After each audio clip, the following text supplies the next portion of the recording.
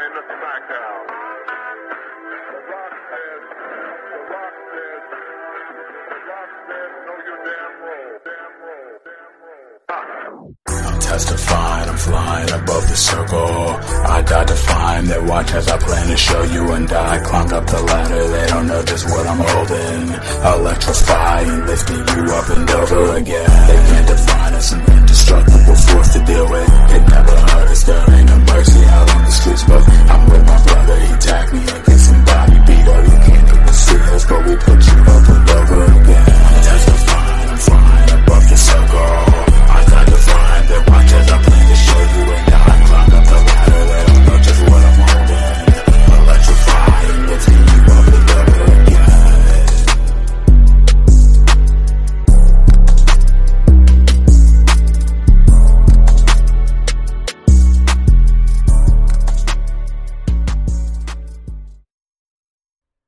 Welcome to the Up and Over Podcast, a professional wrestling podcast where a bunch of marks discuss pro wrestling, where everything's a work and none of our opinions matter anyway. Firstly, I'd like to introduce my man, the one that's held it down for the longest, the newest dad of the group. Not true, Tyler's new, but it's fine. That's Big Papa C. That's my man, Cortland. What's up? I'd like to get it out the way that the tag team partner that typically sits with Cortland has left us for this week. On to bigger and better things. Next week, you're going to have to see a new side of Patty Mills. He has moved on to Pinball Patty. Can't wait to discuss that with you guys next week. With that being said, I'd like to say hey to my man, the Cadillac Cowboy. That's Ethan. Well, I guess I've got a new rival. His name is Pinball Patty. I thought you were going to Am say I going to have to Furnace. change my nickname now? The Cadillac Cowboy versus Pinball Patty. I No, thought I need a new persona now. I really thought you were going to say Doug man. Furnace, but That would have been... I'd have to... We'd log off. It'd be over in minutes. In 5. And and five. And of course, the curator of the podcast, the man behind it all at Up and Over, the man rocking the Up and Over merch that you can get at upandoverpodcast.com, the man streaming from his living room that looks like a guest bedroom, old Casey, El Gordo Gringo. I really feel like I need a whistle because I just feel like Bill Alfonso with all of the merch. Yeah. Speaking of merch, Casey was a sweet angel and sent me some stuff in the mail. For those that don't know, Ethan and I live rather close together, so he sent one package as, a collective. I got Ethan's Up and Over coffee mug. Looks great. Looks beautiful. Not a big deal. Just like me. Looks great. That's mine. It's just missing a handle. You don't know how difficult it is being Mike Klinsky. A broken mug for a broken man. Tough life to live. Before we dive in, Cortland, I know that you're chomping at the bit here to get to the news of the week. I just want to say, for this week, a special shout out to one person and one person only. The man that can only be known by one name, one syllable. Ralph. Casey. Ethan and I had a Waffle House trip a few nights ago, and Ralph was our cook. This is news. At Waffle. It is news. I'm going to drink out of my coffee mug. Give me 1 second, fellas. The news in wrestling week with a man we met at Waffle House who said the words, she had a big old ass on her. Yeah. Ralph, let's keep it PG, bud.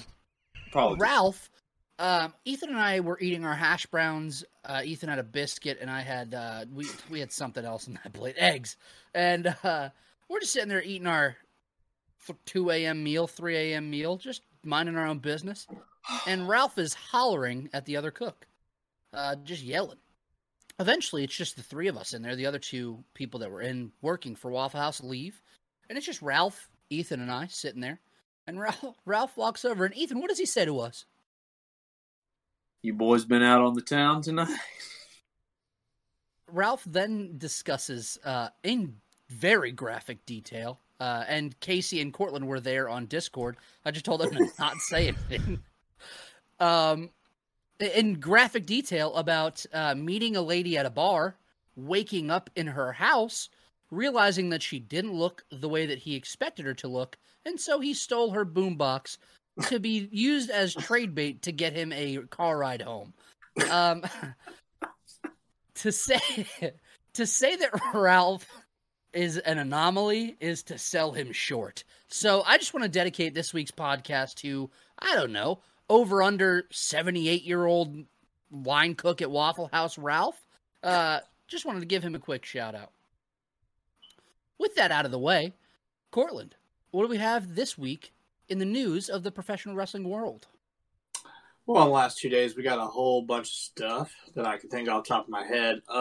First one that I just saw moments ago is that 205 Live is being took out to behind the shed, and which really sucks because I've enjoyed the Cruiserweight division, especially as it began, obviously, in the Cruiserweight Classic for WWE. I thought that Triple H and a few others had a really good hold on it, but we just watched it die over a very, very slow and long death. And it's sad to see it go, but the Cruiserweight title has now been unified with the North American Championship, and we're just going to move on acting like it never happened. And that sucks. Casey, what did you say that it's being replaced with? So, like, there was...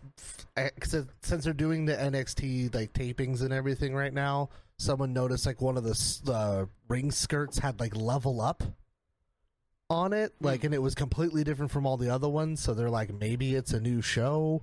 You don't really know. It's being renamed to NXT Level Up. Is it what it's Changes gonna be go now? into Good effect immediately.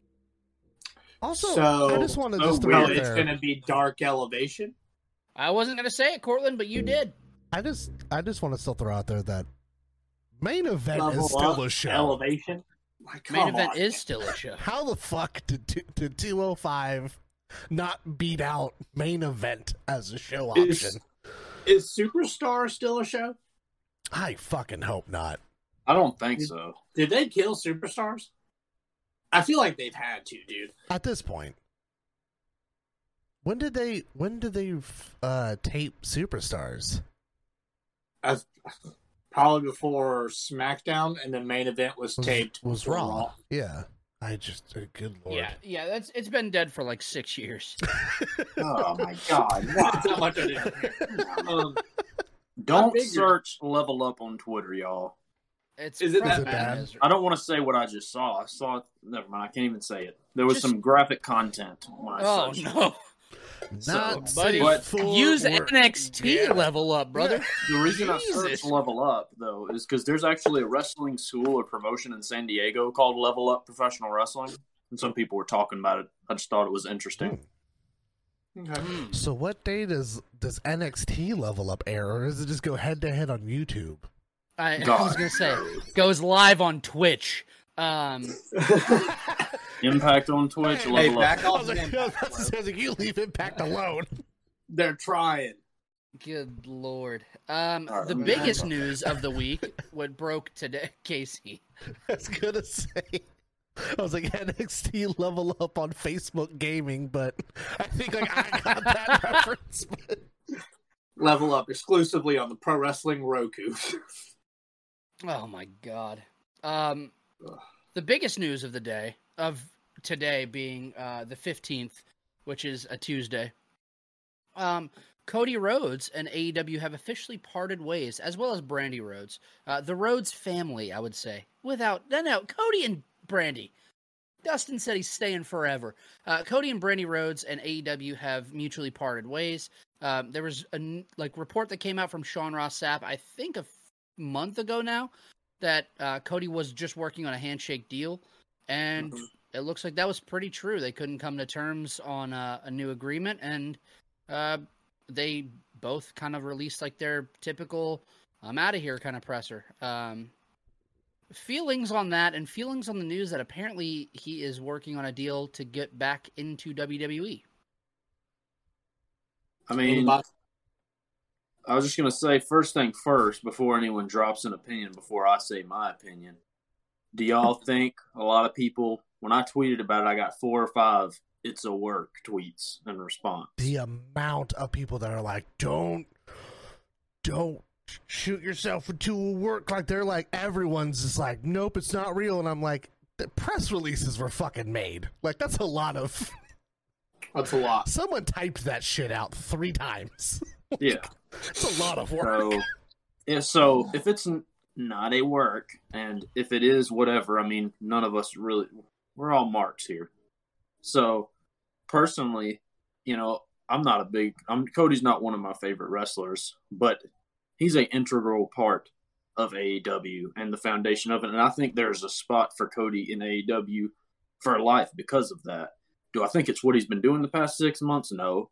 But do I wish he was still around in some capacity? Yeah. Do I want to see him back at WWE? Now, I don't know. Fuck it. Let's see what happens. You know, it's going to be interesting. You know, am I chomping at the bit? Right. Stardust is going to return. I forgot who it is. I wish I can give them credit. I just do not remember. But someone was on Twitter was like, "You're trying to tell me that I had to sit through Brandy and fucking what the fuck is his name? Dan Lambert. Dan Lambert for no reason, like for nothing, for like, literally no reason. We all had to sit through that. Thanks. But how great is it going to be that Dan Lambert says he ran the roads out of the business? Oh, it's going to be good shit. It's going to be great. I might laugh at Dan Lambert for once. Oh, Lord. What was I going to say about that? Well, here's the thing about Cody, going back to WWE. If you want to be a babyface, that's not where you go. I think your best bet, what's probably happening, is if you want to be a babyface that bad, man, you step away for 2 years, raise your kid, have a good time, do all the side shit that you've always wanted to do. You made good money, invest in a lot of places, and then in 2 years, return to AEW. And the world will fucking love you for at least 2 matches. After that, you're kind of on your own. Like, you just got to work that shit out, man. I feel like WWE is going to do exactly what he said WWE has always done to the roads. They're going to bring him in. They're going to slap gold on him and polka dots and streaks and just make them dance. And that's what they've always done. And it's not even like it's just happened for 2 generations. It happened for 3. So, like, it's going to repeat itself. It's going to repeat itself. I think going there, you're only working. I just don't see why he would want to go back after all the stabs that are made on both sides. And, like, yeah, all that shit's a work and everybody wants to do it for the money and shit. But, like, what does it actually benefit Cody Rhodes going back to the company that left him in the first place? That not only shit on him, right? Like, kind of. It's not even like he left them; they left Cody in the dark and just left him in the past, and they just acted like none of them ever fucking existed. Yeah. He was kind of one of the first that requested his release publicly. Yeah. You know what I mean? Like, It just feels like 10 steps backwards for Cody Rhodes' legacy. Like, here's the thing. Cody will say, like, in his presser, I think he said it, you know, he's like, leaving or being released or leaving WWE or whatever made me really find myself. And, you know, the Bucks pushed me to step out and be the leader and be the forefront guy. And so I'm like, I mean, I guess he maybe wants to go back to prove he can be a main event guy over there. But then at the same time, you built your whole persona on smashing the throne and doing this. And you did all that just so you could go back there and prove something to those people. And sure, maybe it's for the money, but, like, buddy, like, it's kind of corny. You know, if we're looking at it truthfully, it's like, you could just stay with this thing you built, and you got fucking CM Punk, and you got fucking Bryan Danielson, you got all this shit, like, and somebody made a list on Twitter, too, of all the people in AEW that he didn't even ever get to face. I'm like, buddy, it's not like you've done nearly everything you can do. Not that I want a bunch more Cody matches, but, you know. A lot was left. Why did you, what's the fuck? I mean, I don't know. I mean, but I wouldn't mind him going somewhere like NWA and putting on a showcase for that promotion. He's definitely one of those, like, if you look at like a 10x10 still shot of a world champion of NWA, Cody Rhodes fits that frame, you know, for like what that company has always pushed as their main talent. And, like, Cody would do a hell of a lot of good for NWA or Impact for that matter. It's just like, can you pay it? My thing is, if AEW can't pay it, who else can pay it besides WWE? Maybe it's not maybe it's not all about the money thing. maybe it's about creative. Cody wants control, and Tony Khan doesn't want to give it to him. Well, because there was like a lot of reports that were coming out that like Tony kind of started pushing all those boys away and was like, I'm just going to go ahead and just take care of this now because, and like we started to see a little bit more cohesion in a direction for everything, and that might have pissed Cody off a little bit. And I mean, I read too that Cody and Omega and the Bucks, there was kind of a dissension there as well. Yeah. I just feel like he was very uncomfortable being in AEW. I feel like he kind of pushed himself away from everybody. And like, apparently, go ahead, Court. I mean, even he's the only dude that came out of the middle of the fucking arena. You know what I mean? Like, you singled yourself out in every single thing you could do. You singled yourself out. Well, I think that's like the problem is like, was he a wrestler for AEW or was he supposed to be behind the scenes? And it's like there was like never really a strong differentiation of the two. And I was like, him coming out the middle almost kind of like solidified, like I am different. Yeah, right. And apparently he and Brandy both didn't get along with the locker room. Like he just didn't have good relationships there. You know, it makes me wonder. I mean, when he first came in, everyone loved him and stuff. And then with the locker room rumors and stuff, I don't think Cody's a dick. But at the same time, you think about the majority of that locker room, they came from a total different background than Cody did. I'm just wondering if he got in there and, you know, he did make that company, but maybe it just turned into something that wasn't for him. Not saying one side's better than the other, but he probably can't relate to a lot of those guys in ways that they probably feel a certain way towards him. And it probably made this weird vibe of like, no one's outright going after one another, but they probably feel awkward, you know, mingling. You know what I mean? Well, like look at he gets his release from WWE. He like writes his list that like becomes uber famous, but then it's like he's super prominent on ROH TV. He gets super prominent in New Japan, and then does a couple of random indie spots, and then is like, "Fuck it, I'm making my own promotion." And like no one else is able to fucking do that. Like, he didn't even get to like take like a year or two to like really kind of go and be in front of fucking no one. Which like you know it's you don't really wish anyone to go through that. But like he went even like in his release, he's gone a completely opposite route than anyone else could even do. I just want to know if Fuego number 2 is still going to be around. I also just want to throw it out there because it made me laugh and it made Cortland laugh. There's a Twitter account called Vince Googling, and it just says neck tattoo removal for new signee. Oh man. What a tattoo's fucking terrible. It for that. Will the Saudis like Stardust in all caps? Oh, good lord! That's the last That's one. the Did Cody one. quit TNA? Yeah. Did Cody quit TNA? Oh man, what a mess! Goodness. We had an unfortunate death this week in pro wrestling.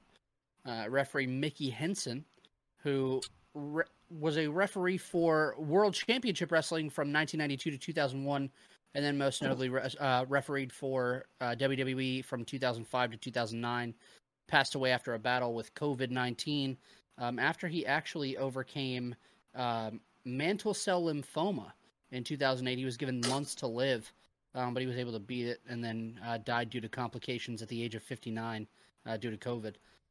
Just a quick shout out to him and love to his family. Absolutely. Anything else y'all want to add before we jump in?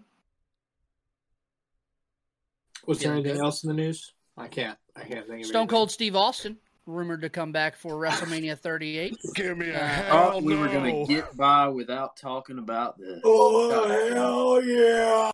Listen, I don't fully hate this exclusively because of who it's with. I still hate it. I would die for Kevin Owens, and I'm very excited for him. If it comes to fruition. What a thing to put on your fucking mantle that you wrestled Stone Cold at WrestleMania. Pretty fucking when cool. Everyone thought that would never, ever happen again, and it happens 20 years later. Yeah, I mean, he's 57 years old. Why? Why are you getting back in the? Don't do it. Buddy, you wore 2 knee 57 braces. Like, Was You're 57 old was as literally shit. forced into retirement or face paralysis. And then they're And, like, I don't want it to it's be been a 20 match. years. It's fine. I don't want it to be a match of like 2 minutes long. That's just one Luthez press and stomps in a corner, and then he picks him up, flips him off. And we get a stunner, and then we get 15 minutes of him saluting around, and it burns a half hour of WrestleMania time. Like, yeah, it's cool and all, but like, if I want to see Stone Cold wrestle WrestleMania, I want him to wrestle. I don't want him to have 3 spots and then fucking leave. Yep. I can't think of Stone Cold Steve Austin in the year 2022 without seeing him in blue jeans and a cutoff ref T-shirt. Like, is he going to take a suplex? I just, The only thing I want to see is a cannonball from Kevin Owens in the corner. That's what I was about to say. It makes me so excited to think about. Could you fathom in your fucking brain Stone Cold in a corner taking a fucking cannonball for Kevin? yo, can you think about Stone Cold taking a pop-up powerbomb? That's what I was about to say. Like, he No sell it like Sting, get up, Stone Cold Stunner 15 times, call it a day. Dude, if Stone Cold Hour-long did some match, no 5 selling, stars, baby. here's this. The only way I want to see this match is if Stone Cold no sells every fucking thing and just Then calls out Goldberg. I'm sorry, Fuck. I'm getting way out of it's hand. ignorant. My My personal- personal, The funniest my part personal about thing is, sorry, Casey. no, you're good. Go. I was just gonna say, I love Stone Cold, but man, it's 2022, buddy. What's this gonna benefit besides Kevin Owens' mantle? And I love fucking Kevin Owens, but I don't think he's gonna blow up from this because they're not gonna push him any further than they already have. It's just we're here, and they're just like, oh, we need a star. Let's give him this because we, for some reason, gave Kevin Owens the stunner, which I never understood anyway. Once again, I love Kevin Owens to death, but why is all the new stars getting all the old stars moves? Should have just left him with the package pile driver. Not Well, so, my like- argument to fucking win. To piggyback off of your point, though, Ethan, like, what side of it benefits him? Does him losing to Stone Cold benefit him, or because he'll be the biggest piece of shit if he beats Stone Cold? So I guess like that could He help should. him a little bit. That But could. either Now, way, but the Why would question is, anyone want to if you, come back? Oh, sorry.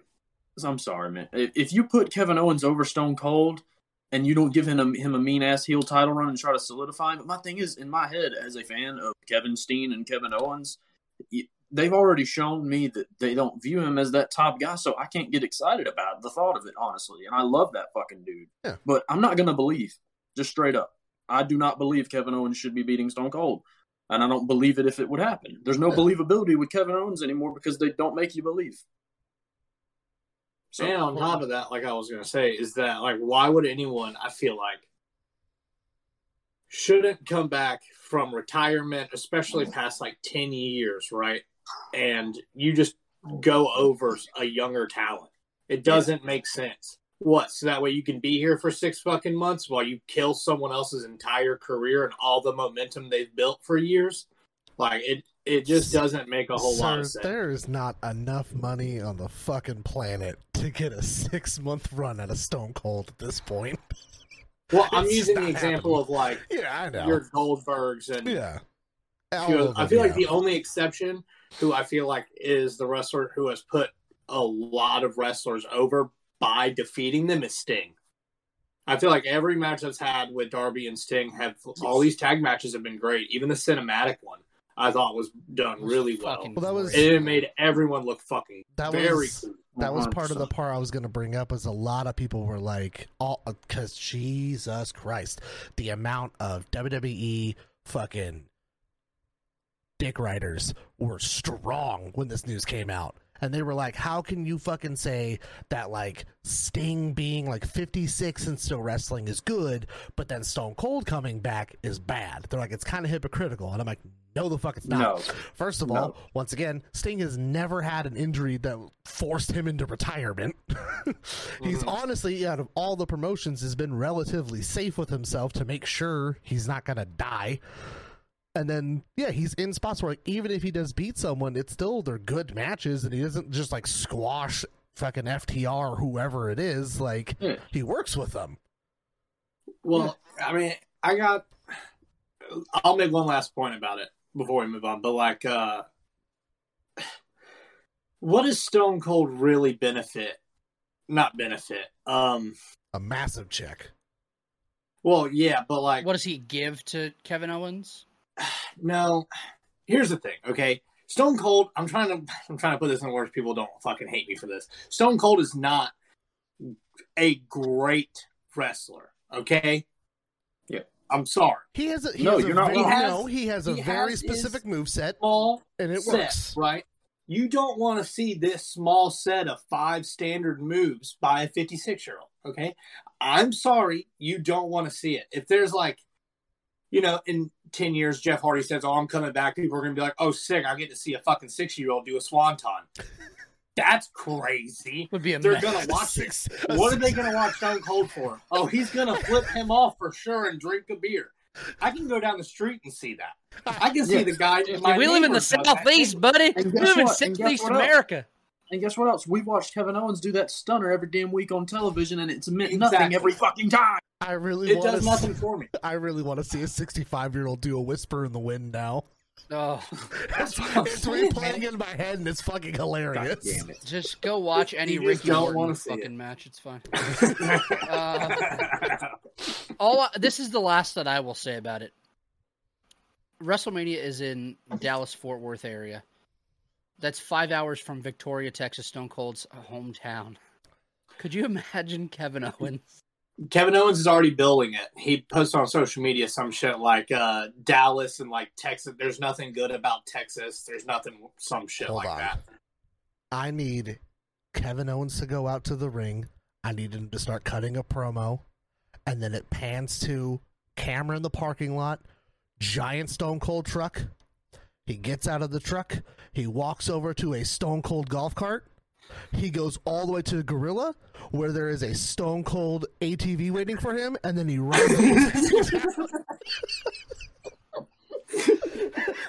I'm like, if we're doing this, I need the most fucking insane Stone Cold shit possible. He's got Stone Cold Segway with fucking snow tires. He's got the guy. Just a mess. He's got the old timekeeper that they fucking fired on his back, shooting fucking beer cans up behind him so you can catch him and shit. I need this to be the most ludicrous shit possible. I want like an invasion Stone Cold, like pure heel Stone Cold if I ever get him back. Just the most obscure shit. Just like, what does my watch say? What? I just over feel and like over again. I just love feel it. like I'll eat that shit up. Kevin Owens hitting a low blow on Stone Cold immediately and then hitting him with his fucking moveset would be comical to watch. It'd be fucking crazy. I will pay money to watch Stone Cold do a package pile driver on Owens. Here's the thing, the only way this will be any good is if they did something crazy like that. But they won't. I'm sorry, I'm sour. I feel like I'm fucking talking about Doug Furnace all over again. Like, I just don't feel good, dude. I don't feel good about this shit. Then let's move on. It don't get no better. Goodness. Good God. We are all on social media over at Up and Over Pod on Twitter, Instagram, and TikTok. From there, you can find all of our main social medias. If you have questions or want to discuss this week's episode or last week's episode, feel free to message us, tweet at us, Instagram, DM us. We'd love to talk about it. Upandoverpod.com is where you can get merchandise that Casey is currently wearing, looking beautiful. In his Model it living room, for it us, looks honey. like a guest bedroom. That is the hat. If you listen, Casey, I swear to God, if you stand up and you have a fanny pack on, I might pass out. I don't. It I might don't be, bother, it might, dude. it might be casually the funniest thing that you could do. I don't have our fanny pack. I messed up.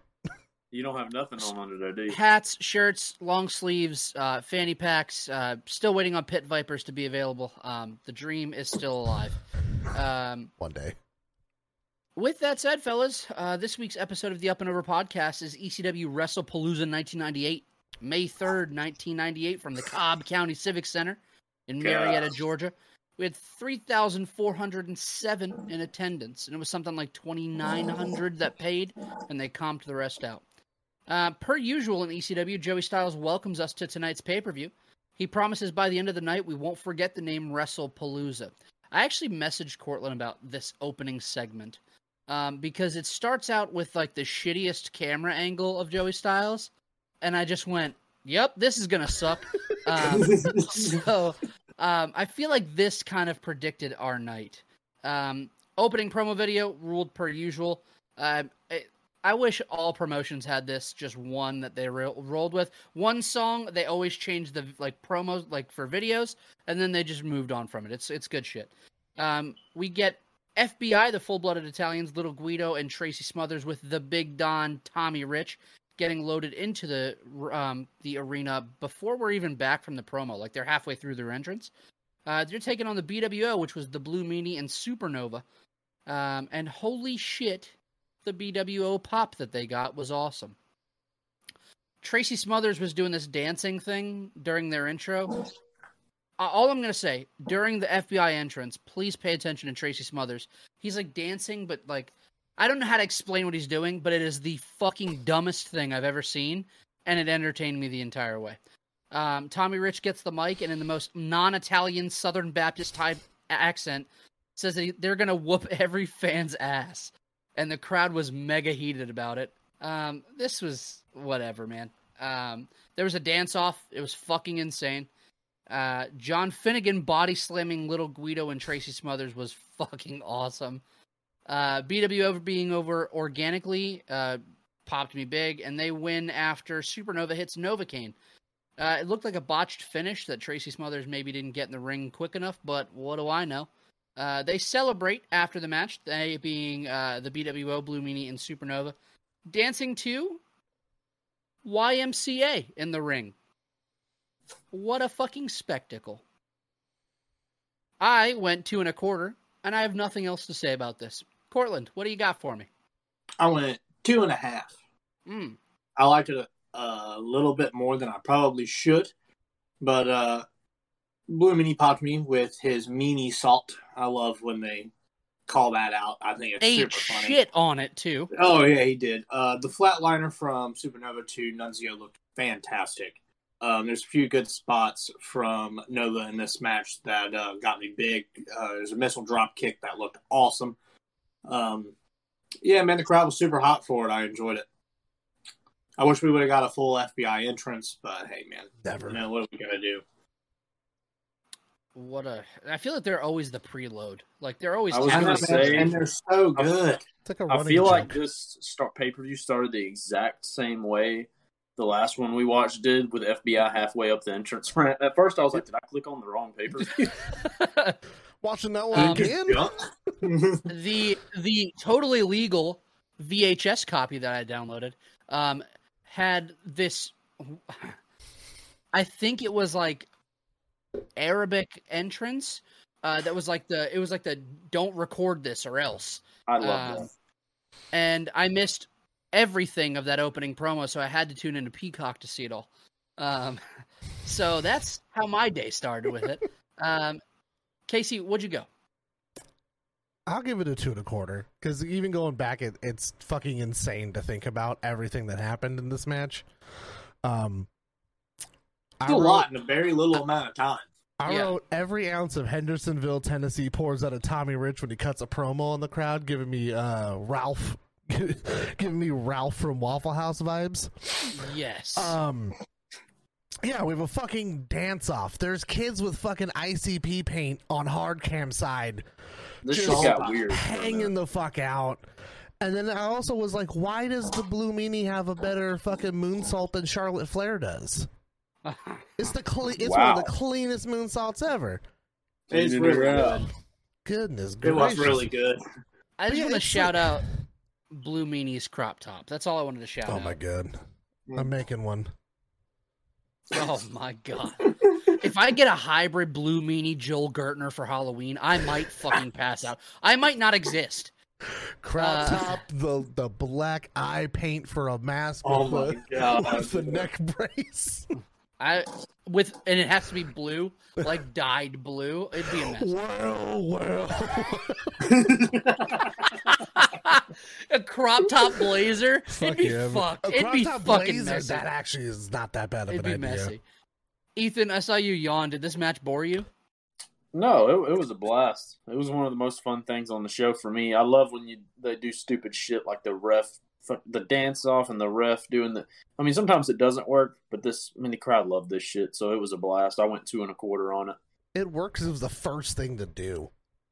If Right. anywhere else on the car, this Yeah. would have been a fucking train wreck. But like it works You're because right, it's you're like right. this set the bar, and then it just downhill. Yeah, it was unique, man. It was fun. They danced to YMCA as they left, which made me like. I was like, y'all. I wonder what house music they played for y'all. They But were- it was like fucking very clear. Like it's fun to They say were it, just the playing world. Like, it was like, the oh my generic, god. like they were just playing like, the generic like BWO music that they have like on Peacock. But like I watched him do it, but I was like, is he just trying to sign BWO? Like I was really confused. And he fucked up, so he just started B? doing Well, he was just like, Oh, yeah, W. Oh, like, I don't fucking know, man. Oh my god, what a mess. We get a promo for Justin Credible versus Mikey Whipwreck. Whipwreck took Justin Credible's undefeated streak. Credible then injured Mikey and has been trying to re-injure him since his return. We got a grudge match on our hands, fellas. So we have Justin Credible with Jason, fuck Jason, and Chastity taking on Mikey Dead or Whipwreck. alive. Is This Jason- was a fucking blast. I really enjoyed this match. It was. I went back to add this as a comma. It was absolutely reckless at times, and we'll get into it because I could hear Cortland yelling, "What the fuck are y'all doing?" at certain parts. Mikey wasted no time getting down to the ring and just beats the shit out of Justin Credible for a bit. There's a spot on the outside where Mikey tosses Justin Credible over the guardrail, and Justin almost kills a small child. And it popped me so big. Bro, I sat up. That kid was terrified. That kid was like, kid got fucking hit so oh hard. It man. was like, oh. We had She's Got Herpes chants being thrown at Chastity in this. Gotta love the ECW crowds. We get a sweet slingshot powerbomb from Justin Credible onto Mikey, and it looked miserable for Mr. Whipwreck. After a beatdown courtesy of Jason, fuck Jason, Mikey turns the tides and suplexes Justin Credible through a table from the guardrail. Just before he does that, he grabs a chair and just fucking goes at it, throws it, and it just hits the crowd. It Both times it this happened. skims, it like skims Justin's head to like kind of ricochet off, but it like almost beelines at a fan standing on a chair. Between the guardrail thing with the little child who's maybe 9, definitely not in double digits in terms of age. No. And then the chair spot, I could hear Cortland like, turn the shit the fuck off. Turn it off! Like, I could hear him getting angry. Good lord. This had some fun and innovative spots. The slingshot into the chair, into the roll-up stood out from Mikey Whipwreck. Jason tries interfering, fuck Jason, and gets whippersnappered for his troubles. Chastity then tries interfering and gets avalanche whippersnappered. And then the interference proves to be too much for old Mikey as we get a That's Incredible tombstone piledriver on a chair, which gives Justin Credible the pinfall victory. Ethan, what you got? 2 3/4. Mm. I thought it was great. It was a fucking train wreck, as you said. Just that first fucking all these dives into the crowd, just everything felt like it was a grudge match. And the fact that they played back off because they wrestled at November to Remember, right, in '97. Right. Yep. So I thought it was cool. I was like, oh, okay, something. Just because we're only watching the pay-per-views, so we don't fully, we're watching hardcore TVs and know a lot of the details on these feuds.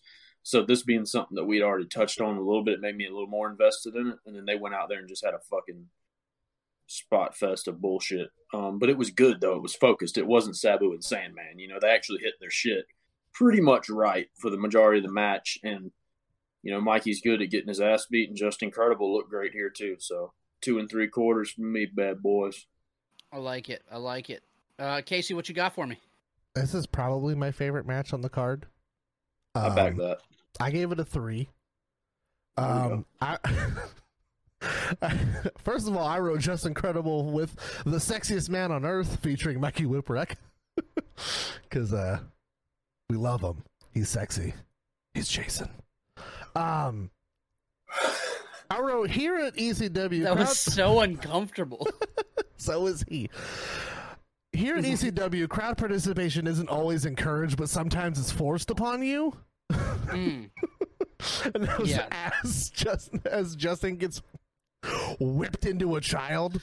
The thing is, there's in that moment, you almost see Mikey and Justin go, "This kid's way too close. Let's fuck him up." Like, the kid is on the guardrail, and there's no need for Justin to take this spill, and he just fucking, let's do it, like, just fucking commits to it. What I slowly started realizing as this pay-per-view progressed is because of where it's at in Georgia, it was like a lot of kids convinced their parents to go to this and lied about what they were going to watch.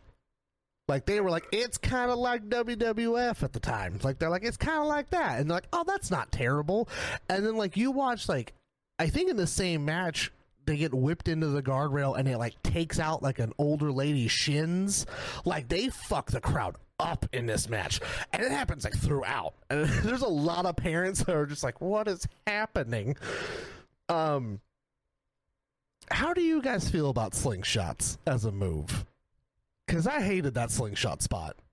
I thought it was innovative, the way that the chair was set up. I didn't hate it. I like the innovation, but I feel like Justin had to do so much work to get up.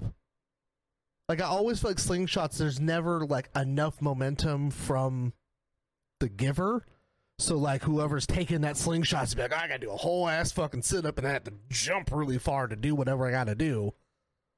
I was like, It's thought one it of looked my good. It's one of my least favorite wrestling moves. Most times it looks very unrealistic. It's not very believable. I feel like there's only a small amount of people that make it look good. Like Ric Flair made it look great. Triple H made it look great. Harley Race. That small handful. But other than that, it's not great. And there's probably the worst one of all time, and it's in this pay-per-view. Yeah. I don't know if y'all noticed it. I did. I will get to it. The last bit that I had is when Mikey takes the "That's Incredible" for the loss. There, he almost doesn't tuck his head in properly, and like barely misses being like crippled for the rest of his life. Like he has his neck all the way out and goes like at the last second. I was like, that was sketchy. Like it was way too close of a call.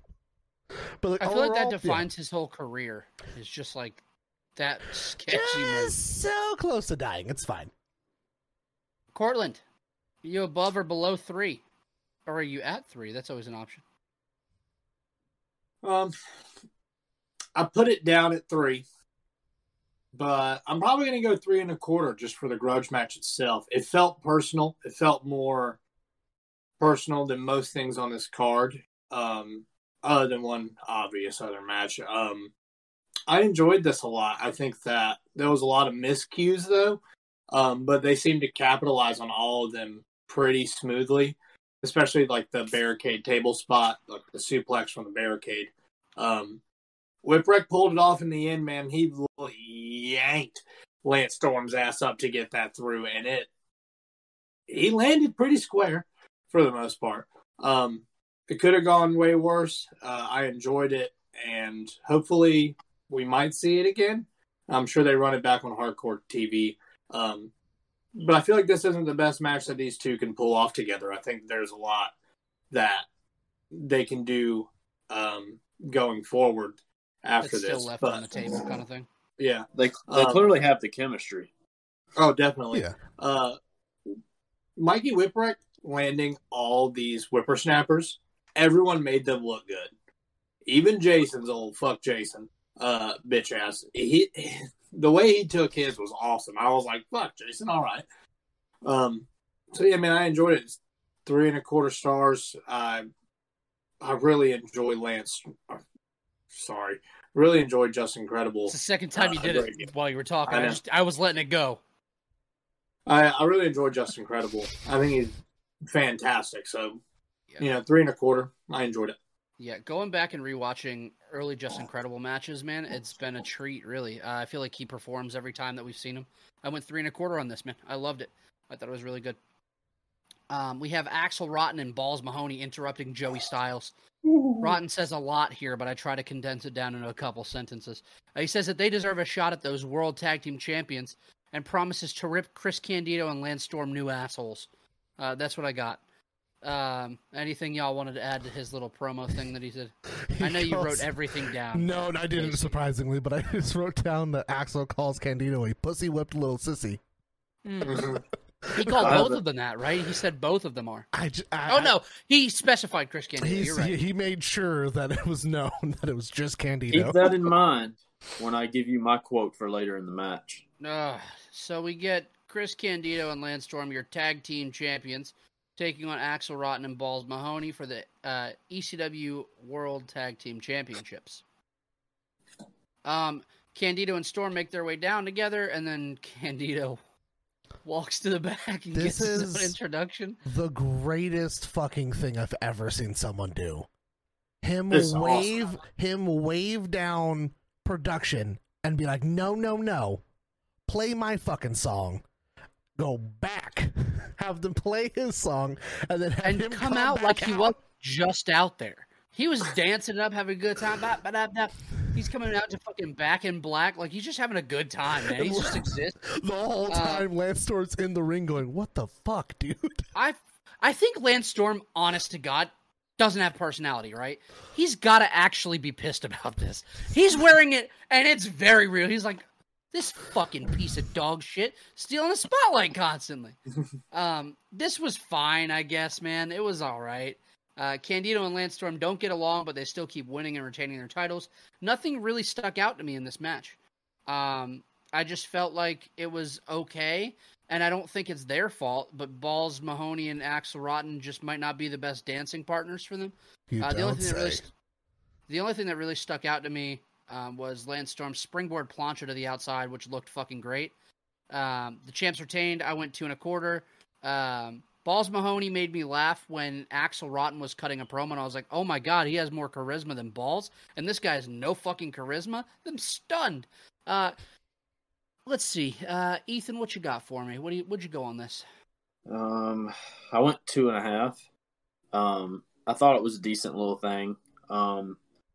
Considering who's in it, I'm shocked that it was decent at all. With it being Axel Rotten and fucking Balls Mahoney on the other end, and because if I remember correctly, because some of this I was in and out on, there weren't really any weapons in this, right? There was a teeny tiny bit of chair, but it was like honestly, for the most part, it was like a legitimate tag match. It was and that's what shocked me about it is they worked just a pretty decent little traditional tag match, which you're not normally going to get from Axel and Balls, but they worked it fine. My favorite little quote, literally the only note I wrote down for this, I'm being honest, is Joey Styles in casual fashion. I think Axel Rotten was like hitting Chris Candido on top or something. He goes, Axel Rotten riding Chris Candido. And I'm like, God. Last week, Lance Storm, wasn't that who the head comment was directed at? Yeah. He said, I'm going to give you head. Now he's getting ridden by... Oh, yeah. He's having a fucking wild ride right now, bud. He's filming a movie, buddy. He's going for it. But I just thought it was a decent enough little thing, build up to the tags and everything. I went 2 1/2 on it. Almost had to have something clipped out. I'm not going to say it. I'll DM it to you. God. Cortland, what did you end up going on this, my friend? I went 2 3/4. I enjoyed this match. I think mostly I enjoyed it because of the story between Lance and Candido. I really like the finish of Lance Storm finishing it, but Candido pulls him off and he gets the pin instead. I think that's great. I enjoy the entrance part. I enjoy, as they're calling him out, he stops him from announcing Lance Storm first, and he wants to be announced first, which I thought was just hilarious. The number one thing I hate about this match is that, they play the whole angle of this match is supposed to be later in the card, right? And, but Balls Mahoney and Axel Rotten come out and they interrupt Joey Styles, and they're like, we want the tag match now. So then Candido and Lance Storm immediately come out, and then Balls Mahoney and Axel Rotten just stand there like they don't know what to do. And you said we're pussies? Even like, well, they're down in the ring right now. And it's like, okay. It's literally just a clip of Plankton. He turns around. It's just a clip of Plankton being like, I don't know. I never thought I'd get this far. Like, he's like, that fucking worked. Once they leave, Joey Styles like commentating booth, like the commentary booth, he goes, "How the hell did they even get up here?" It's such a great comment. Well, he's like, "How the hell did they even make their way up here?" He's like, how'd they get up here? And then he's like, what's the point of having a script? He's like, if this is the We're type not of shit gonna we follow do. And then he ends up catching himself because he says that, and like, you're not supposed to be scripted. And he's like, what's the point of having like, a format? Like he says it twice because he catches the fact that he says script. But yeah, he's just like perplexed the whole time, being like, what the fuck just happened? I guess we're having a tag match now. It's fucking great. Like, Yeah, man, Lance Storm is fucking fantastic. So is Candido. I think they worked the best that they could out of this match, and it really, it could have been way worse. I expected it to be worse, especially last week whenever we were running through this card. I was like, fuck, that's going to be awful. But it held up in its weird way. I don't think I'm ever going to go back to this pay-per-view to specifically watch this match, but the storytelling between Lance Storm and Chris Candido, facial expressions, knowing where the camera is, it's really on point. It's hard to find ECW work at this time that was this good. So, like storytelling wise, so definitely hats off to them. It's a solid match. I like it. We get a quick flashback to earlier in the night. We had Junkyard Dog, Dirty Dick Slater, Masked Superstar, who I do believe was Demolition Axe, and Bullet Bob Armstrong were being celebrated in Georgia. Fun little tidbit about this. New Jack punched Junkyard Dog before the segment. He punched him in the face. why? JYD owed Jack money for weed and refused to pay him. So New Jack just hit him. Fair enough, though. Paul Heyman offered to pay New Jack what Junkyard Dog owed him, but no. New Jack wanted the money directly from Junkyard Dog himself. It's the principle. So yeah. Punched him right in the face. I just wanted to give that in there, just to give you guys a little flavor. I love that. I'm glad you shared that, Michael. We get a Shane Douglas. You're welcome. We get a Shane Douglas interview in the ring. He cuts an impassioned anti-WWE/WCW promo. He says he'll wrestle later tonight because he's a wrestler, goddammit, not a sports entertainer. There's a difference. It's weird how that parallel is. And, you're missing the fact that they announced how fucked up he is going into this shit, though. What, he had fractured palate, fractured eye, his arm's broken. It's a mess. His arm from His fucking elbow wrist, needs surgery, from got wrist to fractured shoulder, cheekbone. from wrist to shoulders, wrapped with a fucking double Stone Cold knee brace thing on his fucking arm. Yeah, if you don't know, his palate is the roof of his fucking jaw is broken, and then he has bones sticking into his face and shit, and then he's like, "I'm a fighting champion." I was like, "You need to go to the hospital, doc." You look like shit, He said buddy. he also had a sinus infection.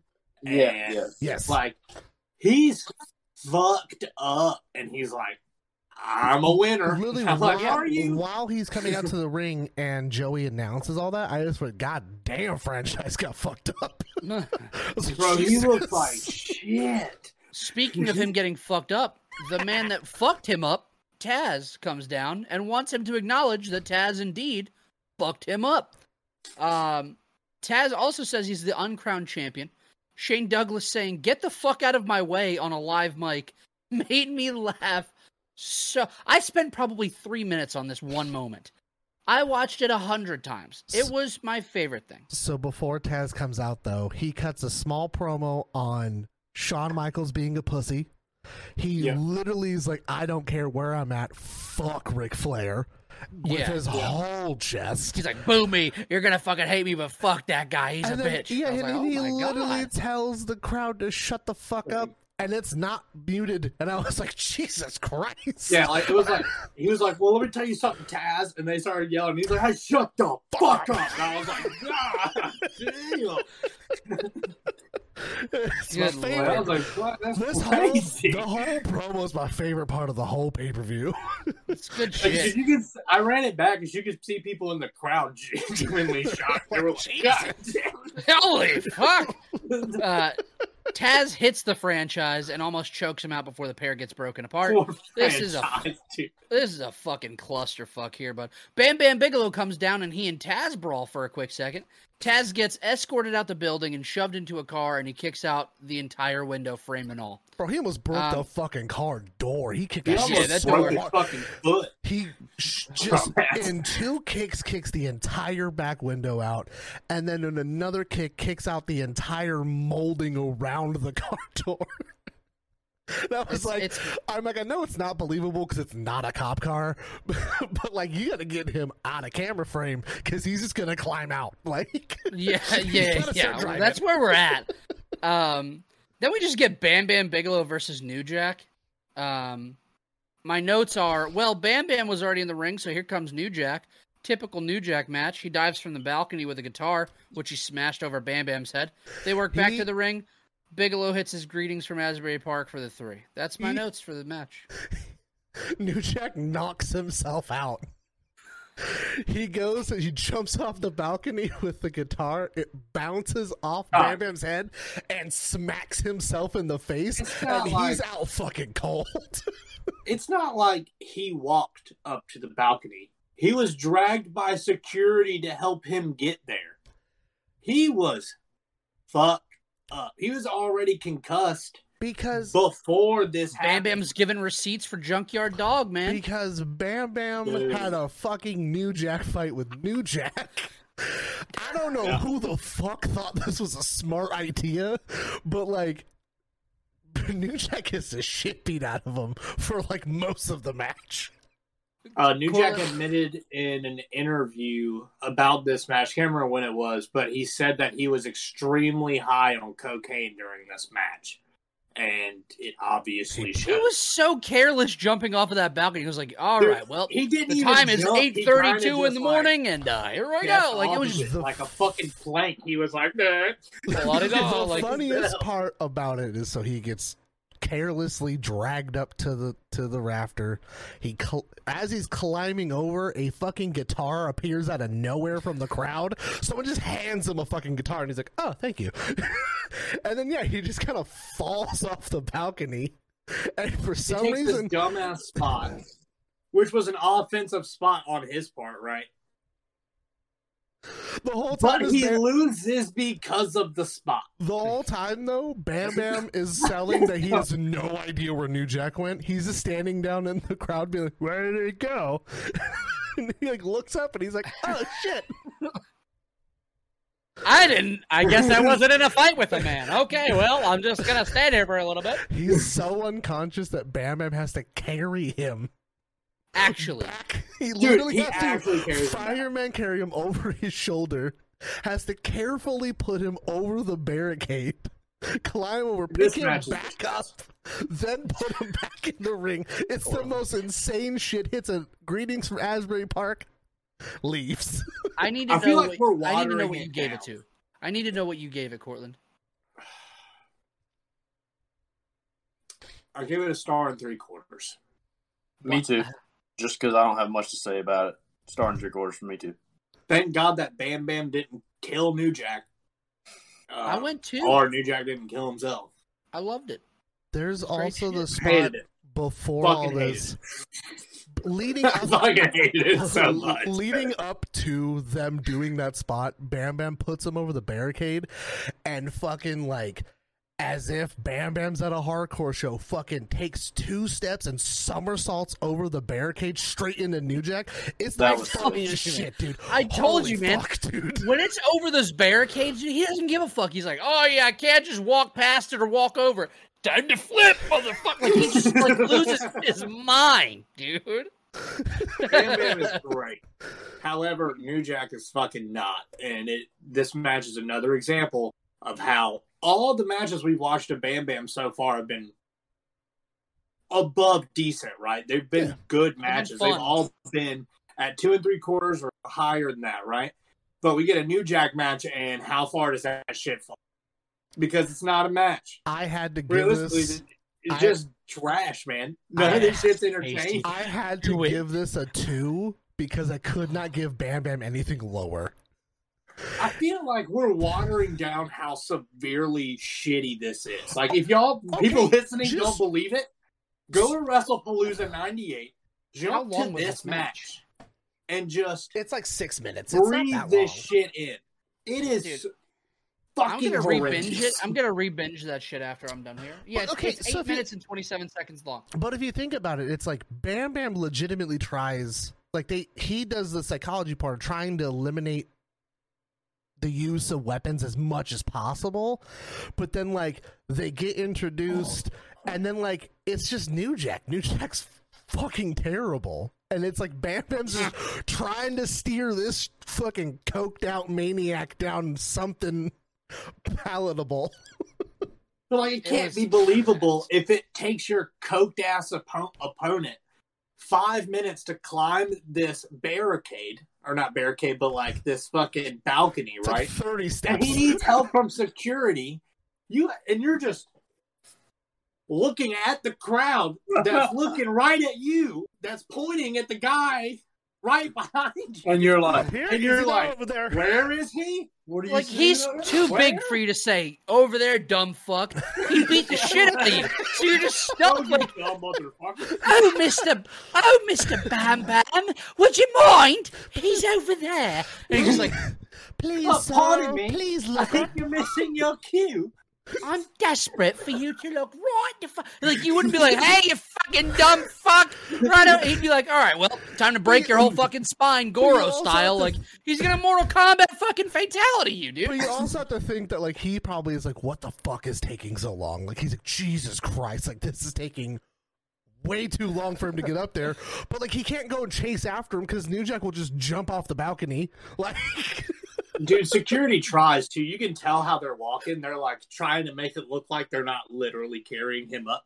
But like New Jack stops for a second and puts his hand on his knee for a breath. But like the security keeps walking, and you see them like pull his shirt, let's and go, he gets motherfucker. wobbly for a second, and because they like release, and he's just like, I don't know where the fuck I am. Okay, we've spent too much time on this. It's a It's mess. awful. We get a promo. This is not better.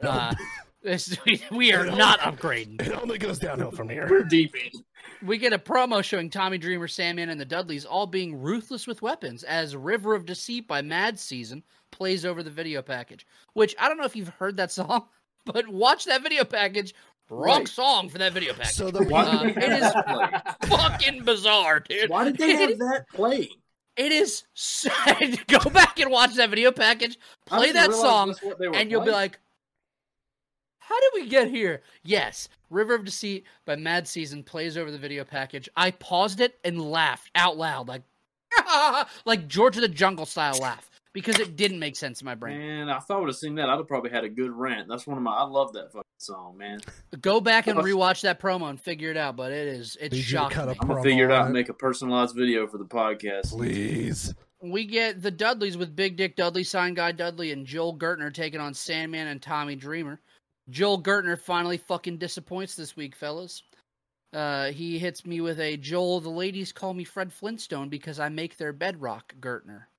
I just love that he's like, before you meet our opponents, the extreme alcoholic and the man with more TNA than the Las Vegas Strip review. I just love that he refers to Sandman as an extreme alcoholic, and he calls Tommy Dreamer fat. It's great. Well, Tommy's not gotten slimmer in his old age. Nope. This was whatever, man. The Dudleys fucked Sandman's neck up early, so he has to kind of leave. They beat Tommy's ass for a little bit till Little Spike Dudley comes down to be his impromptu tag partner. A lot of weird shit happens. I feel like this was overbooked Tommy Dreamer bullshit, and it was like a Dudley Boy match all in one, and I was like, this is fucking miserable. I felt like I died and went to hell, and I had to watch that match. Sandman eventually comes back. He and Dreamer hit stereo DDTs for the pinfall victory. I went 2, but I'm going to go star and 3/4 because I thought New Jack Bam Bam was more entertaining. Cortland, I know that probably hurt your feelings, so let's start with you. It doesn't hurt my feelings a whole bunch. I think I went 2 1/4 on this match. It's not nothing to run home about. I think Spike Dudley is definitely the best part of this match, and it makes no sense for him to be here. But the acid drops looked fucking awesome. He sold great. But yeah, man, beyond that, Sandman didn't need to fucking come back. It's just another fucking overbooked bullshit. Your typical Tommy Dreamer. I said it last week, dude. Tommy Dreamer can carry any person into a bad match. And it just happens every fucking time I watch a Tommy Dreamer match. I think the only Tommy Dreamer match I've ever gone over 3 stars is him and Raven. And I think it's like the 6th match they had, and there was no interference. And like that shit took forever to get to. It's typical Tommy Dreamer match. It's typical Sandman match. Thank God it's not Sandman versus Sabu. I'll say that. Thank God. But it still ain't fucking much better. So 2 1/4. Shout out Spike Dudley for always looking great and selling great. Devon, hold on. One thing. Please tell me you're about to talk about that. Put in the Tree of Woe. Yes, that fucking spot popped me big, and I forgot to write it down. 9 hours. He is in that Tree of Woe for fucking 4.5 hours. And Spike just comes and hits that drop kick on the chair. Off the backs. Yeah, off the backs, right? I completely forgot about the backs part, which just makes it so much cooler. And the way Devon sells this is, it's chef's kiss, man. You can't ask for a better sell than someone stuck in Tree of Woe just convulsing. It's the funniest thing that you can see. Yes.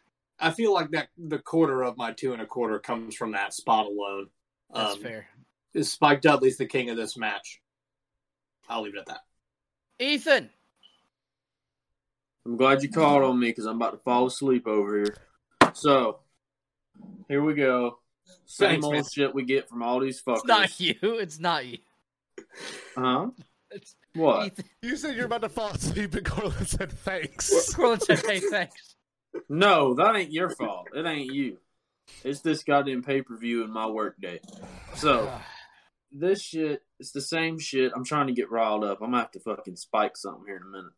But, we're not far along here. Huh? Till I'm about to be fucking jumping out my seat, bud. Oh, I know you are, and I'm going to put you on mute. Oh, Lord. So, here comes this. I went 2 1/4 on it as well, mainly for Spike Dudley being the only fucking sensational thing, motivated thing about this dog shit. Here's the deal, man. Fuck it. I'm going to go off on one. I watch these ECW matches, right? You know, I saw all the hits, you know, and you hear all the praise. And I had this huge nostalgia, you know, for an ECW because of the nostalgia that WWE created for me for it. And One Night Stand 05 was so good, and I went back, I bought all the unreleased DVDs, I saw the good stuff, and I'm like, buddy, that was the only good stuff you had. Because this shit we're watching here, man, when y'all told me we're going to watch some ECW pay-per-views, I said, okay, cool. I've been looking forward to rewatching some of this stuff and seeing a bunch of new stuff, because, you know, ECW, man, it was cool, buddy. I don't want to look at this shit no damn more. This just ruined me. If it makes you feel any better, I had such high hopes doing this too, and I'm so fucking sad every week now. Dude, it's breaking me down. That's why I thought, I was like, wait a minute, my birthday's next week? I gotta get us out of this fucking hole for a week. God damn. Spoilers. Because I was watching this show, dude, and I could not fucking keep my nose on it. So, anyways, 2 1/4 on this match. Thank you, Spike. Dudley's, you're doing... fuck Tommy Dreamer. Move on. Ethan, I just need you to know this. We are only a few pay-per-views away from a Masato Tanaka Mike Awesome match. I need you to stick this out for just a little bit, because I know that's what you were looking forward to. Casey, what you got on this one? I think y'all are cowards. I gave this 3/4 of a star. This match fucking sucked. Oh my god! This match was fucking terrible. Oh, not good. This is I literally wrote, this is another Dreamer match that needs 75 things going on. It's fucking bad. Okay, you do a spot where they have the guardrail in the middle of the ring. You've got a racked Tommy Dreamer, and the Dudley's do the worst concerto spot that everyone in the crowd saw, and they shit on him. all over it. This is also pay-per-view 2 in a row where Tommy Dreamer gets dropped on his nuts on the railing. Yes. I guess he liked that. Must be into it. Also, Sandman's entrance was 5 minutes and 9 seconds, in case anyone was wondering. Can I be honest with you? I What's fast-forwarded through it because I was I'm gonna be running late. real, dude. I did so many things because I was like just taking notes, had Lydia in my arms, and I was like, "Oh, it's the Sandman entrance. Let me go do shit." And then I went and did a bunch of tasks I needed to do, and I was walking around and I looked at Alex and I was like, "Sandman's entrance still running," and I had already finished like laundry. I 5 minutes. did formula bottle, heated some shit up, went outside to grab the mail. I came back and I was like, Smoked Sandman 2 entrance, he's got, cigs. Like, he's at the third barricade. I got 2 barricades to go. Sandman's entrance almost goes as long as the Bam Bam match, just to put that into perspective. So no, I am sorry. Yeah. I love all of you to death, but I think you're all the cowards and call this match like it is, and it's not worthy of a full star. It's just not. Man. I don't give a fuck if everyone in the locker room comes out to help this match. It wasn't good. Oh no, they saved that for later. Got to get everybody out and try and make this feel like a big deal.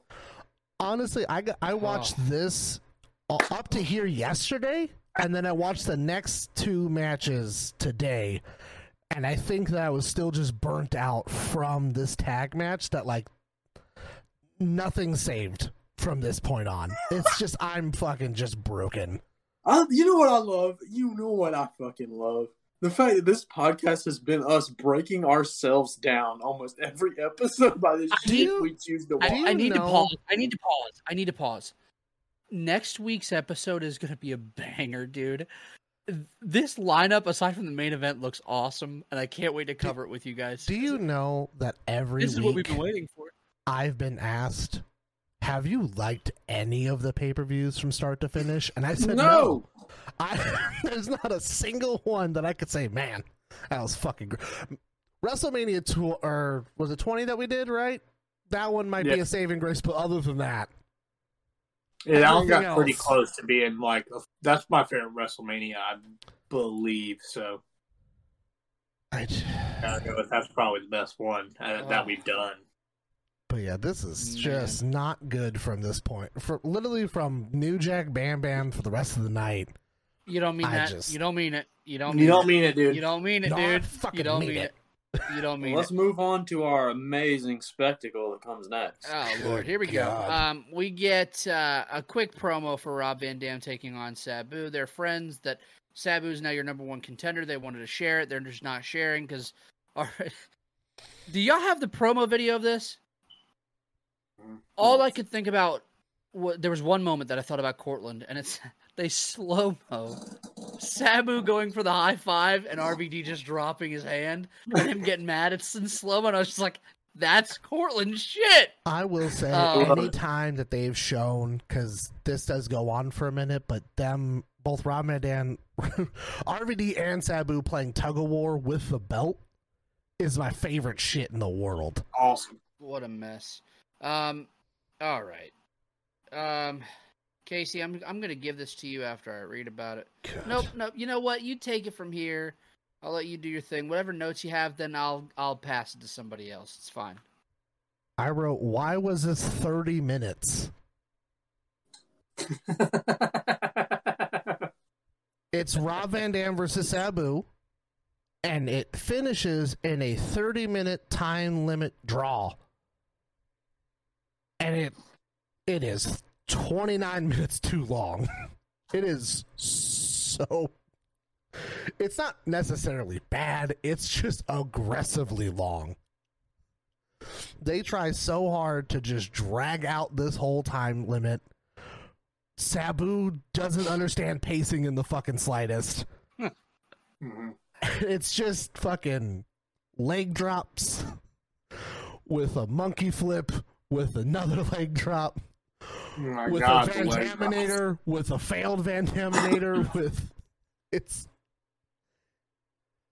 30 minutes long. It's so rough to get through. I With all that mentally said- checked out after this. I need to know what you're at on this. Honestly, I don't have a rating. My only Just note for give the it. whole thing is How do you why- do this every fucking week? There's always a match where you're just like, I didn't rate it. This is Because what we do. It doesn't deserve a rating for it being this long. There's no story being told Yo. this whole fucking time. Honestly, half this show was hard for me to rate. I don't think it even deserves the time to give a rating, but I just wrote it down. Fucking 2. Give I'll it a take 2. it. I'll take it. Ethan, what you got on it, man? What other notes you got on it? There ain't no notes. This shit went 30 minutes, a million leg drops. Sabu fucks up when he has control. Usual bullshit. Let's get over it and get done with it. Move to this main event so Mike can come all over. So yeah, 2.25, fucking 30 minutes. I've said the same shit because they did the same shit over and over. Why do I need to put any effort into this when they just fucking did shit for 30 minutes? Cortland, we're at 2 and 2.25. I need to know, what do you have on it? I went 3 stars. I enjoyed this match. I wish it was shorter. They definitely could have got what they wanted in half the amount of time. But the story where they're going, I mean, you can't do DQ finishes in ECW. You're not going to do a no contest. People aren't going to believe a small table spot's going to take both of them out when you see them kick out of them at one most of the time. There's too many leg drops. There is a really sick, like, monkey flip leg drop from Sabu that looks really great in the opener of this match. I was surprised that it opened with basic chain wrestling. And then you get a double cross from Sabu after RVD says that everyone's gullible for believing he would wrestle his best friend and tag partner. I enjoyed the double crosses occasionally. This one was an obvious one. But it's 3 stars, man. They beat each other's asses, that's for sure. There's a few spots that I enjoyed in it. I enjoyed Bill Alfonso cheering whoever's winning in the I thought that was really funny. I enjoy RVD trying to get Bill Alfonso to do spots for him. Like he threw Hold a the chair at chair, him so he right? could hold Yeah. the chair up. And as he goes for the kick, he takes the chair away, and he's like, "Either way, I'm a winner, baby!" And like points for Sabu and does RVD. And like that's so funny to me. tough. But yeah, Casey man, is so it's distraught by this 30 minutes. It's He just straight up brutal. huffed when you It's said too long for it's sure. too But long. like, 30-minute matches can be great, right? We've watched Dynamite matches that are an hour long that are fucking fantastic, but it's about pacing. You have to make things feel important.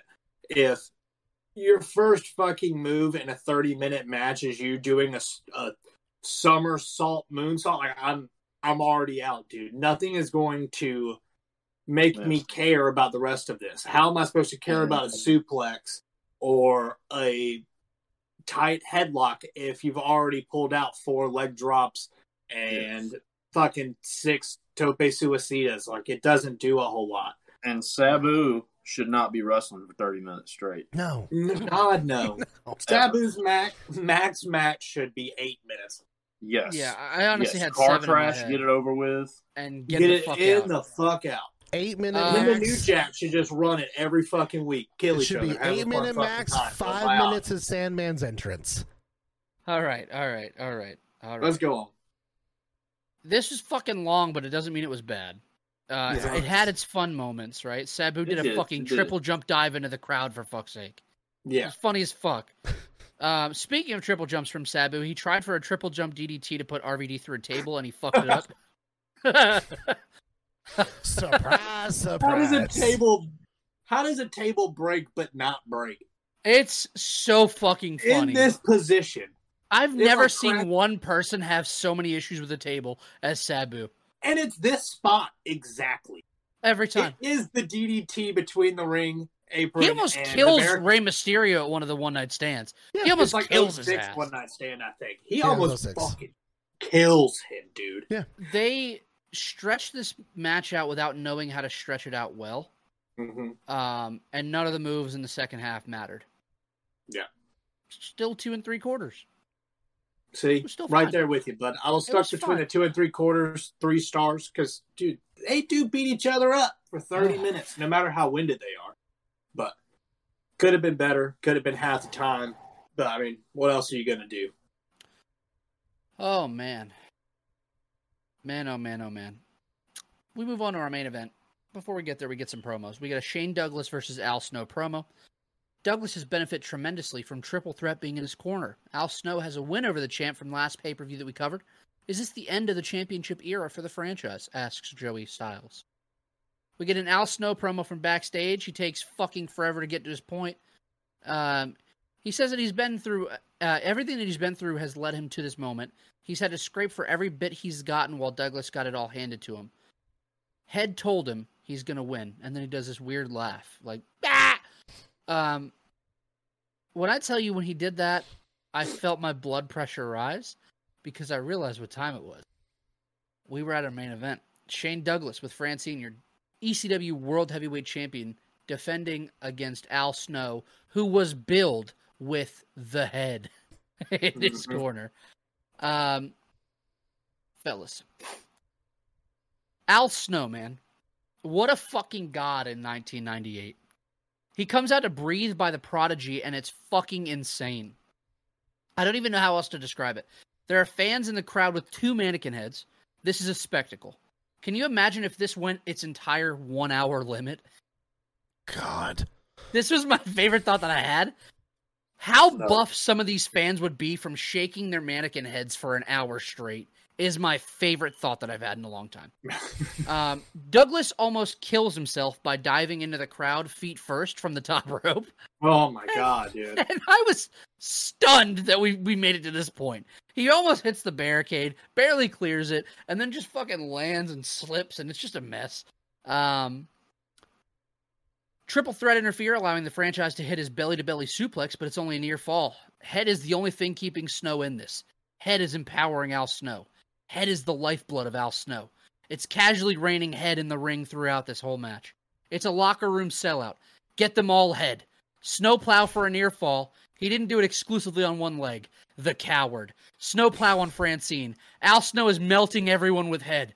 He goes for a diving sunset flip from the top that looks like shit. Douglas captures the legs and gets the pinfall. The dream has died. Head is no longer what it was. We live in a headless society now. Stunned. Rating, 3 stars, go fuck your mother. Whatever you guys want to talk about. The fact that while you're explaining that, I catch my Paul Bear Taker 8x10 in the background, and I'm just thinking that Head is the urn to Al Snow. Kind of makes me sad. Between the styrofoam rubbing up against each other on multiple heads and the "she's got herpes, show your tits" chant for the entire match, 2 1/4, and we'll just move on. Cortland. I give it 3 stars as well, Mike. I love it. I think it's fucking awesome, man. I enjoy Al Snow's work in 98, obviously. It just feels super big. The crowd fucking loves it. I'm super entertained after the bullshit that I've just endured for the last half of this pay-per-view. Dude, Shane Douglas, man. Let's just take a minute and let's just celebrate how fucking great Shane Douglas is. Because if you just watch his work, separate from like Al Snow, and like these very serious matches that he's been in for the World Championship, it's some of the best shit you'll see out of pro wrestling. And for him to take this on in his state of looking half dead, and he still pulls it off. It takes a few tricks to get this to go home. You got the whole locker room coming out. You got Triple Threat coming out for the assistants.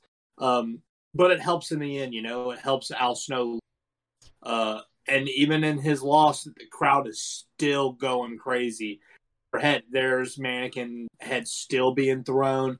They're still swinging them around. The crowd's just happy in general. They got Al Snow. And I was happy too, man. Either way it went.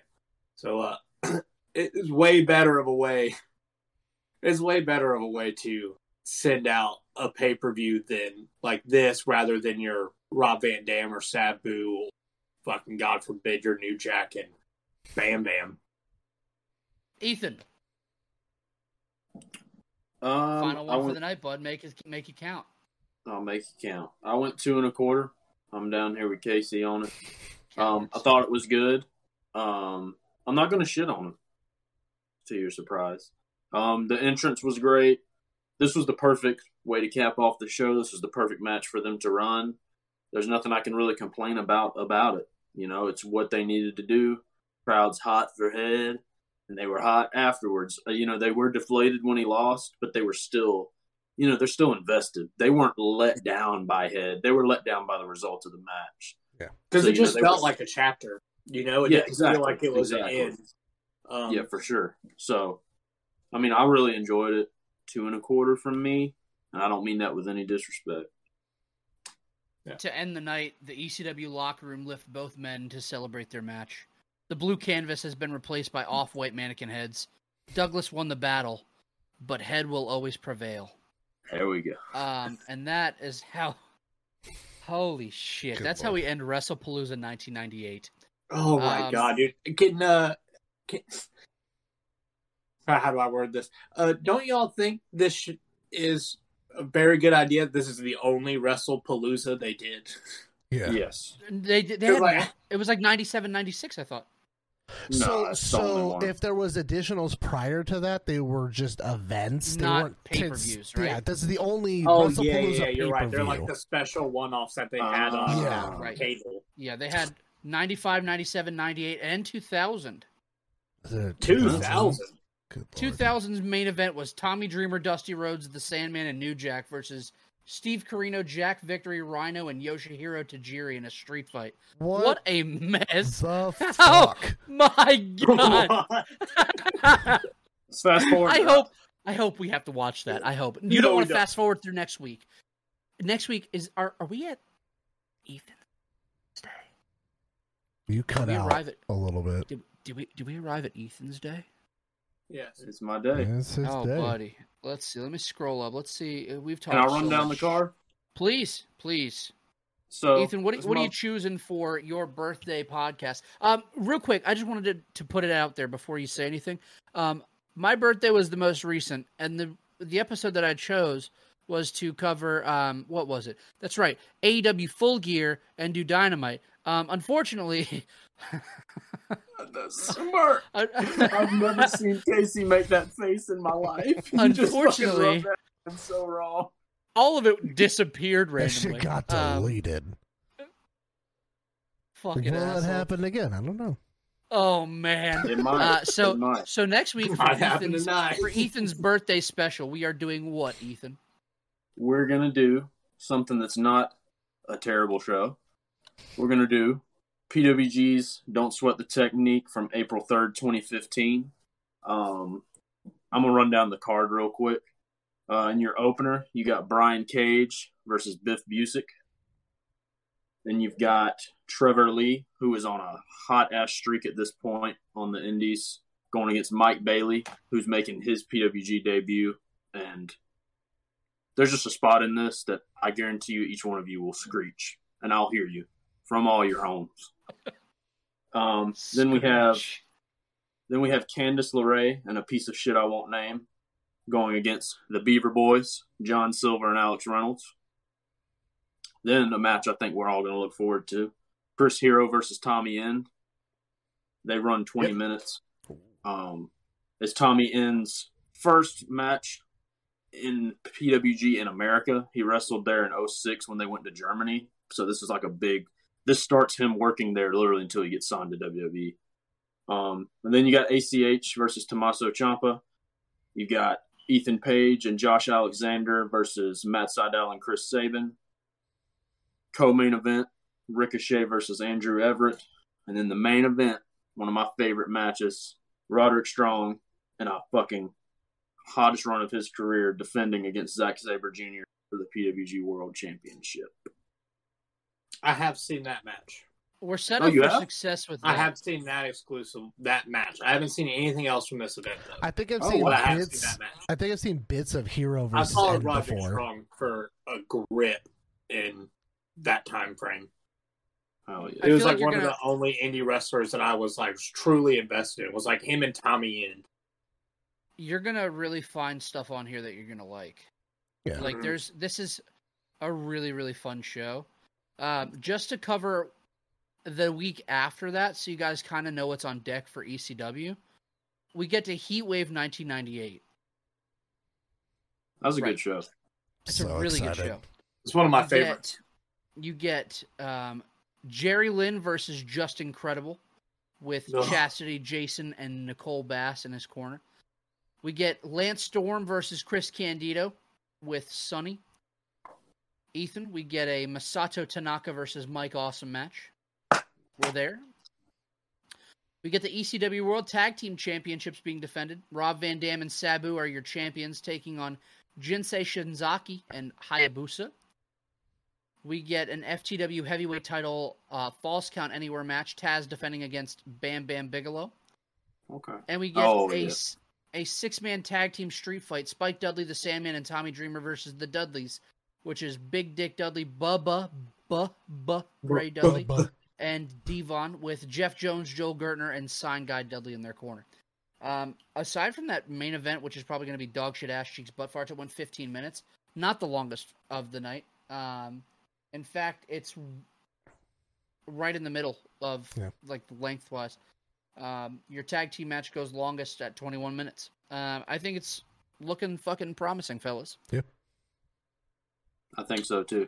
I'm very excited for the next 2 weeks. Oh man, oh, Same. man. And one thing I wanted to touch on, we haven't really figured out how we're going to do it, but we think we're going to be able to do a watch along live and actually be able to put it on the screen so that way people can also see it as well. Hopefully, we're able to pull that off here probably the next, I'd say, like 2 months or so. So look out for that. I'm really excited for what we're going to do. It's definitely a different style, and it's definitely a different company than we've covered before. I'm really excited to dive into those. There's a lot of good stuff that we haven't done yet, so I'm really pumped to do that and do it with everyone watching with us. Yep. So we can get raw reactions, and you can join in the chat and tell us what you love, what you hate about it, and what you want us to do after that. Yeah, it'll be a blast. Fellas, do y'all have anything else that you wanted to add before I get us on out of here? Feeling good? Feeling good? I know Ethan is a 75-year-old man. He's trying to go to bed soon. Again, if you want to talk to us, Twitter, Instagram, TikTok, at Up and Over Pod. From there, you can find all of our personal social medias. Unfortunately, we missed Patty today. He's just been on an excursion, trying to abandon Scientology and just dive into the religion known as pinballing. So happy for him. upandoverpod.com to get all your merchandise, hats, shirts, long sleeves, fanny packs. Hopefully Pit Vipers will figure it out. Mugs, whatever you want. Go on there and buy it. It helps us out. You heard Ethan talk about it before, between these pay-per-views and his work life. Buy some merch. Help us out to not have to work. Fellas, ladies and gentlemen, thank you for listening to another edition of the Up and Over podcast. For Pat, who's not here, for Casey, for Cortland, for Ethan, I am Mike. We appreciate you sticking around, and we hope to see you back next week. Enjoy your week, y'all. Fuck Doug Furness.